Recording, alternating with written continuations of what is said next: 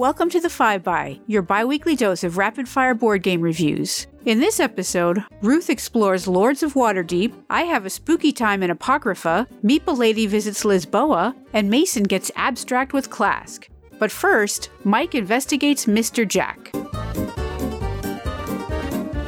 I've been going through making a concerted effort to play my quote-unquote shelf of shame games lately, which means a lot of new games played once as I try to get my unplayed list down to single digits or a more reasonable number, and make quick gut decisions on what should be kept and should be sold. Most of these, as it happens in my family, are played two-player. While most are good, they generally leave me thinking about what makes for a great two-player game. A game like Mr. Jack. Mr. Jack was originally a 2006 release, though there was a more recent 10th anniversary edition from Hurricane that I believe was mostly art changes, but just in case, I'm here talking about my old version. In Mr. Jack, you and your opponent match wits as one player is Jack the Ripper trying to escape and the other player is an investigator trying to figure out which of the 8 characters on the board is really Mr. Jack. Bruno Cathala and Ludovic Montblanc have taken a true deduction game like Clue and distilled it down to its most simple and head-to-head glory. There's no bluster, no shouting, no bravado or browbeating of social deductions here. Mr. Jack knows what character they are and must work to either stay hidden in the shadows or out with the rest, whichever keeps them in the majority and therefore gives the investigator the least options. Okay, I'm getting ahead of myself again, sorry. In Mr. Jack, you have a board with 8 tokens and 2 sets of 8 cards, one for each character token. The Mr. Jack player draws a random card from the alibi deck and then sets it to the side of the board. This is who the real Mr. Jack is. Then the investigation deck is shuffled and 4 cards are drawn. These are the 4 characters that will be activated this round, with the investigator choosing a card first. They then move the character's token per the distance shown on the card and activate the character's special ability. The point is to either move the character tokens into the light and or beside someone, or to move them into the shadows and or off by themselves. Now it's Mr. Jack's turn to choose and move 2 characters. Lastly, the investigator takes the last card and activates that character. Once all 4 cards are used, Mr. Jack reveals if they can be seen or not. Tokens that can no longer possibly be Mr. Jack are flipped to show they can't be him anymore, and play moves on to the next round where you use the 4 cards that were not used in the last round. But now Mr. Jack goes first with only 1 card. After that, you shuffle all 8 cards back together and start over. And maybe you're wondering, well, what's the point of moving people who I've eliminated as suspects? Well, because you can move them next to other characters to make them be seen, or use their special abilities to affect the other remaining suspects. The characters remain useful and interesting even after they've been eliminated as a suspect. This continues alternating back and forth until one of the 3 win conditions are met. The investigator has brought an innocent character to the same hex as the suspected Mr. Jack and accuses them. If they are correct, the investigator wins. If they are wrong, Mr. Jack wins. Mr. Jack can also win by escaping the board when there are no witnesses, or by running the clock out and surviving all 8 rounds. Now, based on that description, you might be thinking that the investigator has a difficult time and often loses. But in actuality, and this is one of my few criticisms of the game, it's the opposite. The investigator seems to have a distinct advantage. 8 rounds is usually more than enough time in order to figure out who Mr. Jack is. So much an advantage that in the sequel game, The Phantom of the Opera, they added an adjustable difficulty scale for making it easier or harder for the investigator to win. In our house, the investigator wins even more often, as I am usually relegated to the role of Mr. Jack. Anna is a big Sherlock Holmes fan, and in addition to feeling like Holmes as an investigator, Holmes and Watson are both characters in the game. Holmes' ability is that he always draws a card from the alibi deck, therefore eliminating a character from consideration. Watson carries a lantern with him that shines a light in whatever direction he is facing, thereby illuminating any character in the path of the light. I'll leave you to explore the other characters and their abilities, but we've found them all very useful at times, and all pretty thematic. And if you ever tire the base characters, there's an expansion for both the original and the anniversary edition that adds 5 and 6 characters respectively, each with new abilities. We generally just shuffle them in and choose randomly which 8 we will play with that game. There are also 3 other editions of Mr. Jack, the aforementioned Phantom of the Opera edition, which is similar in feel, though we prefer the original due to the Sherlock Holmes tie-in, a Mr. Jack in New York, which I haven't played, and Mr. Jack Pocket, which has a drastically different feel as a much more stripped-down game that's more or less a puzzle, but also a very enjoyable game. Look, I guess what I'm trying to say is, if you like deduction, and you like playing two-player games, in our opinion, you can't get much better than Mr. Jack. Especially if you have a regular opponent and you can start to get into each other's heads trying to pull off bluffs and double bluffs, and surely I have her fooled this time. No, seriously? She figured it out already? I don't understand how. This is like those 5 orange pips. It's just such a fun and fantastic game. So that's Mr. Jack. If you have any further questions or comments about it, feel free to reach out to me on Twitter @MikeGrizzly. Hello 5by listeners, it's Ruth here with a segment inspired by a recent rediscovery. Every now and again I pull a game from my shelves that hasn't hit the table in years. Often this simply results in my realizing a game no longer has a place in my collection. But then there are those other moments when within just a few turns we find ourselves looking at each other and asking somewhat incredulously why we haven't been playing this game. Last week this happened with Lords of Waterdeep, the 2012 Dungeons & Dragons themed worker placement game designed by Peter Lee and Rodney Thompson, published by Wizards of the Coast. The game's a fairly straightforward implementation of a common formula. Place your pawns on spaces to collect resources, and then use those resources to fulfill contracts that you earned from placing a pawn in a different space. In Lords of Waterdeep, you're taking on the role of one of the mysterious masked lords who control the city. The pawns you're placing are your agents who will be visiting locations within Waterdeep in order to recruit resources in the form of adventurers. These heroes that you gather you'll then send out in teams to fulfill quests for points and other rewards. There are a few tweaks also made to the formula. One of these involves players being able to build more action spaces in the form of buildings that will provide a bonus to their owner when others use them. More interesting to me is the harbor spot. An agent placed in Waterdeep Harbor lets their owner play an intrigue card from their hand. These cards can let players gain resources, sometimes giving other players some, sometimes taking away. But they also provide more take that in the form of mandatory quests. These are cards that are played on other players. Once in a player's tableau, they prevent them from completing any of the quests they have until they've completed the mandatory quest, which is always worth far less of a reward for the resources given than you typically get. At the end of the round, those sneaky agents sent to cause intrigue in the harbor are then reassigned to open spaces, letting them essentially take a second action, but at the cost of having to take whatever's left. And the board does tend to get pretty full by the end of a round, regardless of player count. Unlike other worker placement games that remove spaces at lower player counts, Lords of Waterdeep instead just gives its players extra agents to use. This means you can do a lot more in a 2-player game, but by the end of the round, things are still going to be pretty tight when it comes to your placements. And to make up for the fact that players can build extra spaces during a game, well, everyone gets an extra agent at the halfway point in order to stop that from opening things up too much and losing tension.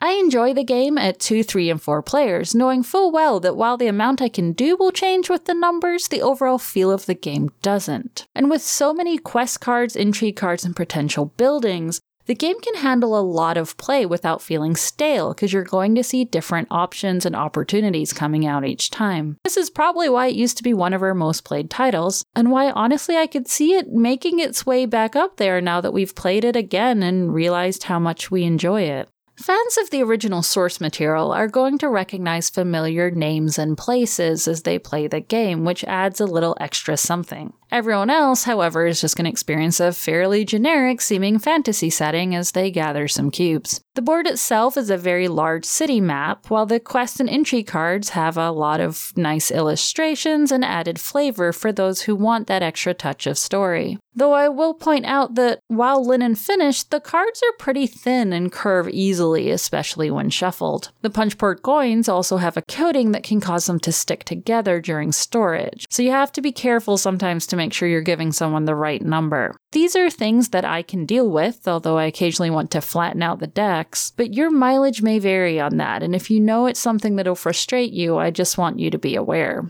The box insert itself has also been somewhat controversial. I still use it, though it does require the box to be stored horizontally because it makes setup faster, but a lot of people don't like it. In my opinion, the box is so tall, I'm not going to store it vertically anyway, and it's able to accommodate my aftermarket wooden D&D bowls, shaped heroes that replace the original cubes. So even though I tend to replace a lot of inserts, Waterdeep has stayed as it came.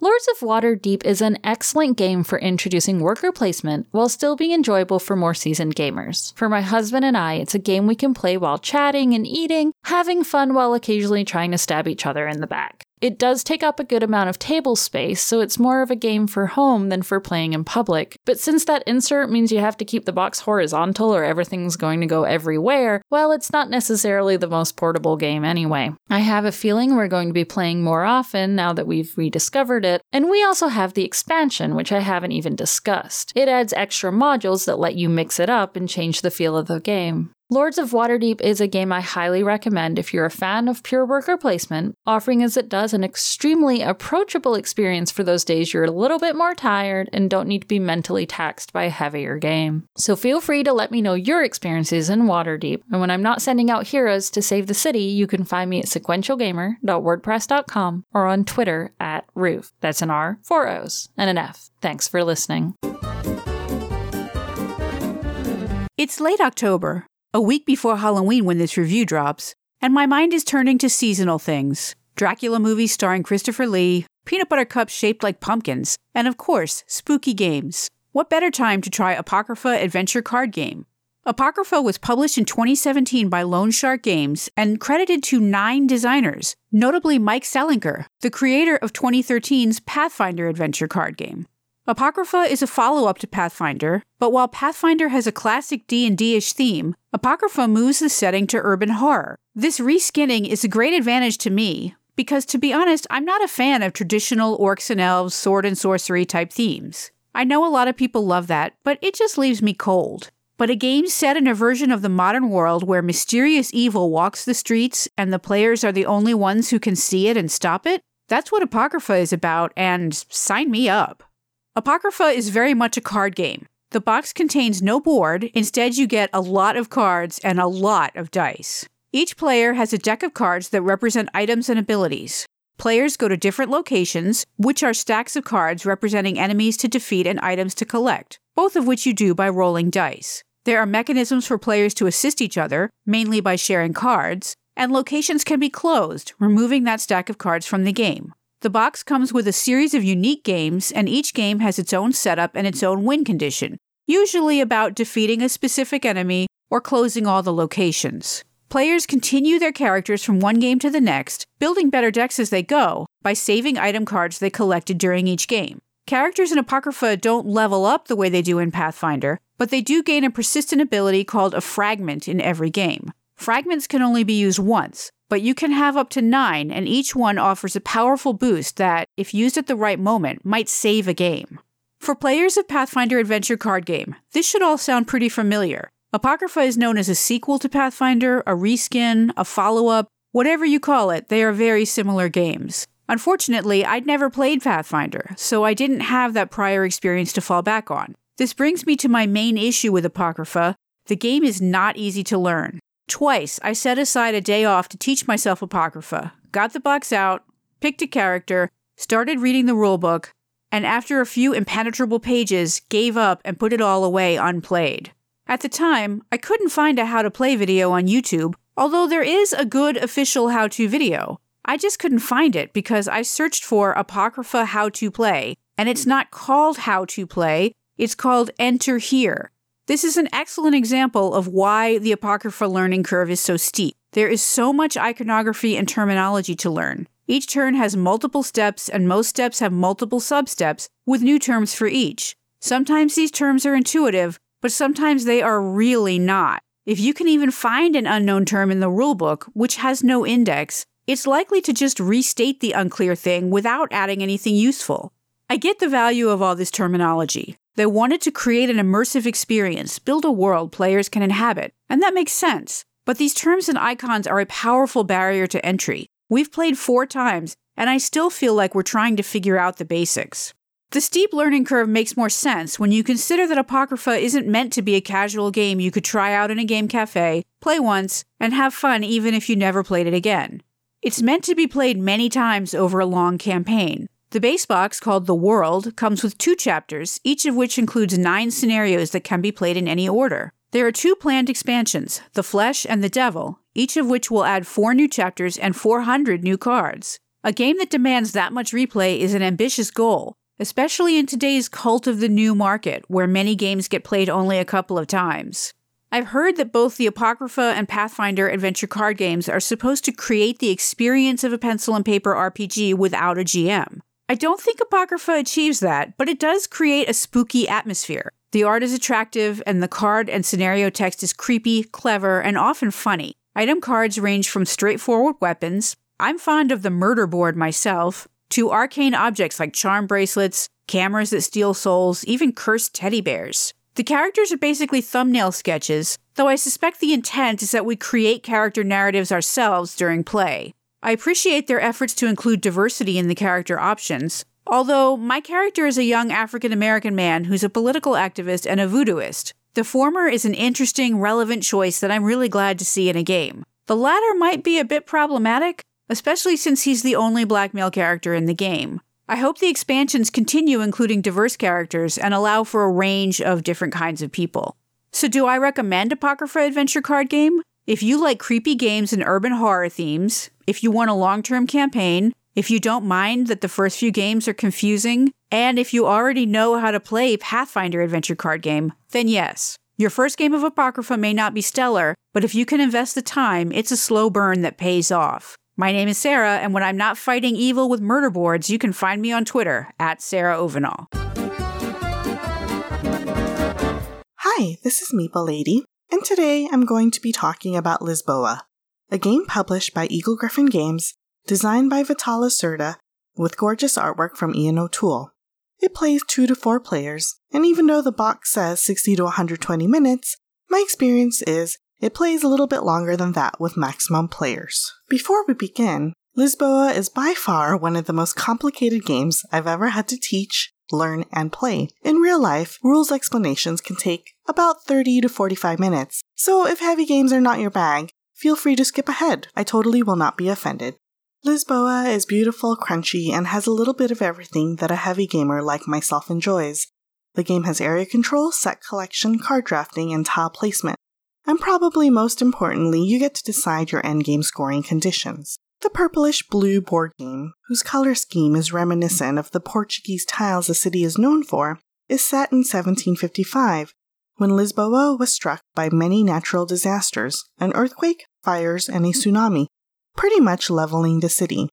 And now we're all tasked with helping the city recover economically.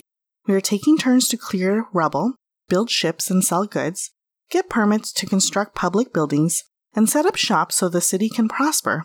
And we all want wigs, lots and lots of wigs, which are the VPs in this game. The board is divided into 2 main parts. One side shows all the actions you can do on your turn, and the right side is filled with rubble and street locations for storefronts and public buildings. What the game boils down to is its multi-use cards, and players picking from one of 2 actions with those cards from their hand of 5 cards.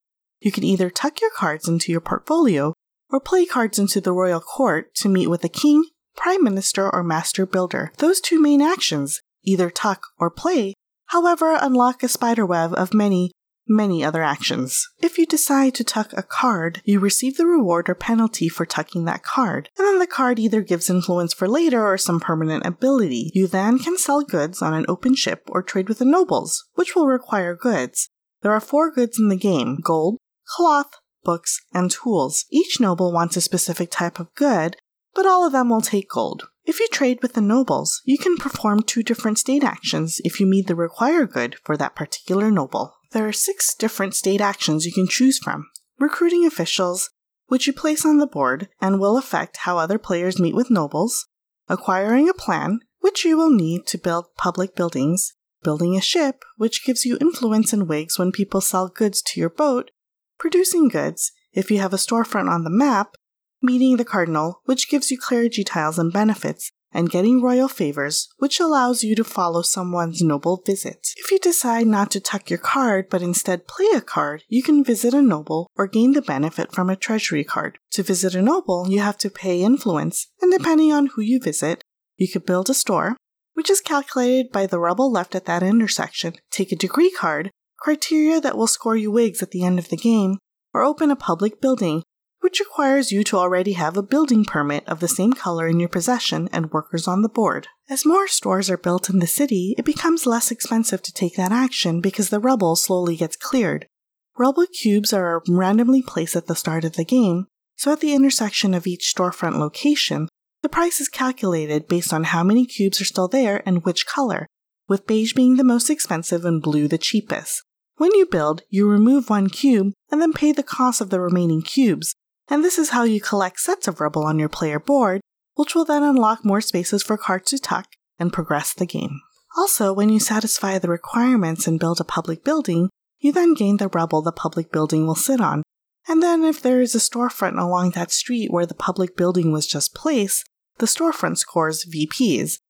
In all, a storefront can score up to 3 times if public buildings are placed on the north, east, and west sides of the board. So after you either tuck a card or play a card, you carry out the actions that correspond with the tucking or playing, and then you take a card from one of the face-up piles, and your turn ends. The game is played out over 2 identical periods. The first period ends when someone collects 2 sets of rubble or 3 of the 4 piles of cards are depleted.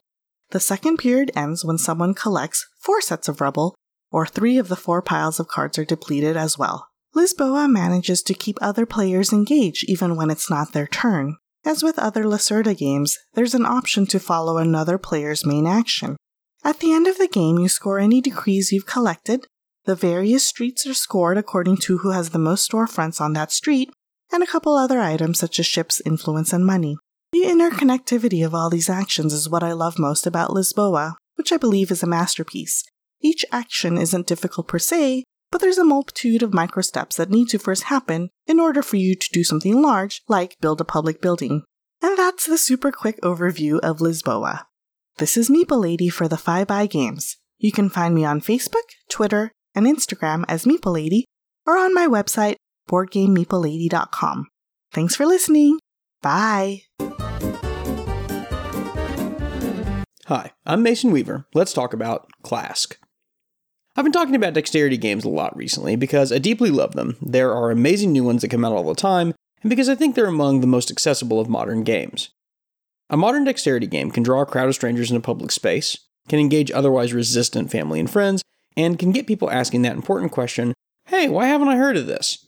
It's a beautiful opener to the, well, you know there are lots of really good games nowadays, I bet you haven't heard of a lot of them, conversation without gushing with overwhelming detail and depth about the hundreds of games that we all own. Prior to a couple of weeks ago, I was aware of KLASK's popularity, but had firmly placed it in my mental category of tabletop hockey games, along with Waykick and other cool, huge wooden things that I really like playing, but would never actually probably own. Having not played KLASK, I assumed, like most interpretations, it was a knock the disc into the opposite goal game, and it is, sort of. KLASK is set apart from other tabletop hockey games because it is a magnetic game. So what does that actually mean? Well, KLASK is a board on a little stand. It sort of resembles a soccer field with a hole on each end, and you have a striker and a handle, and they are magnetized to each other. The striker goes on the table surface, and the handle is magnetically held to the striker underneath the table. As you move your hand around underneath the table, the striker moves on top of the table. This is not the revolutionary aspect of KLASK, there are other games that do this as well. The strikers themselves have magnetic tops that are highly attractive to the 3 free-floating magnetic pips in the middle of the field. Get too close to the pips, and they stick to your striker. If 2 or more of the pips are stuck, your opponent gets a point. If you accidentally pull your striker into the scoring cutout, your opponent gets a point. So only about a third of the strategy in KLASK is knocking the ball into your opponent's goal. You're actively trying to knock the white pips towards your opponent, lure your opponent toward the pips, and force your opponent to make the mistake of falling into their own goal. Kickoff is from one of your 2 corners, and very good players, which is not me, can use the kickoff to drive the ball into one of the pips and have it stick to their opponent's striker. Because I am very bad at KLASK, I am not in fact able to do that, but I can see how it would be a very strong strategy. A game plays to 6 points, and if 2 players are evenly matched, games are typically 5 to 6 or 4 to 6. For my several dozen plays, which I realize is low compared to the hundreds of plays early KLASK adopters have racked up, It's turned out to be a lot more about finesse than I ever would have originally expected. In KLASK, hitting the ball very hard is often the worst strategy, because the board is very small and the ball is very light. More often than not, hitting it hard results in it bouncing around and around and around and not actually doing anything or going anywhere, though I have occasionally scored on myself this way. And because the board is very small, scoring in KLASK relies heavily on the use of bank shots and ricochets. Because you're forced to avoid the magnetic pips, which move around the board differently every game as they're struck by the ball, this makes the replay in KLASK more satisfying to me. In a straight tabletop hockey game, which I am also very bad at by the way, a very good player can use relatively the same strategy all the time, but KLASK forces you to monitor a constantly changing board state and adjust your strategy accordingly. KLASK retails at around $40, and while I think that's very reasonable for a tabletop dexterity game, especially when you're going to play hundreds of times, I do have some issues with the materials they chose to use. Because the field surface and strikers are all plastic, straight out of the box, playing the game makes a terrible noise that honestly made my skin crawl a little bit like nails on a chalkboard. Because the field material is a slightly rough plastic and not perfectly smooth, the striker scratches the surface almost constantly as it moves back and forth. To counteract this, and frankly to make it at all playable for me, I put felt sticky back discs on both the striker and the handle where they come in contact with the board surface. This instantly and significantly improved both the tactile feel of the game as well as the noise and replayability. It also means that my board won't get all scratched up, and all I have to do is replace the felt pads occasionally. I've seen that other people use some Teflon tape dots for the same purpose, but it leads me to ask, why is the board so easily scratched? It can't possibly be the publisher's intent for the boards to get all scratched up and eventually warp, so why not include 35 cents worth of pads to improve the gameplay and the life of the product? It's a disappointing aspect of an otherwise great game. I absolutely think that there's $40 worth of fun in a copy of KLASK, but unlike a Euro game, say Viticulture, which retails for about the same price, you will not be passing your KLASK set down to your kids or grandkids. You'll be lucky if it doesn't wear out before they're teens. So who should buy KLASK? People who want a rules-light, strategy-deep dexterity game. People who want a tabletop hockey experience but don't want to invest in a large set. People who want to flick a ball around in a box. And people who love to yell and scream when their stupid striker falls into the ditch over and over again. I give KLASK 3 out of 3 magnetic white dots stuck to your skull, and no matter how strenuously you shake back and forth, they won't come off and you die from shaking your head that hard. I'm Mason Weaver. You can find me on Twitter at DiscountCompost. You've been listening to The 5x, the all-stuff, no-fluff, and just long enough board gaming podcast. Follow us on Twitter at 5bygames. Like us on Facebook at facebook.com/5bygames. Join our BGG guild, number 2810. Listen to us on iTunes, Stitcher, or Google Play. Or visit our website at 5bygames.com. From all of us at The 5by, thanks for listening. The 5by is a member of the Inside Voices Network. Find out more at InsideVoicesNetwork.com.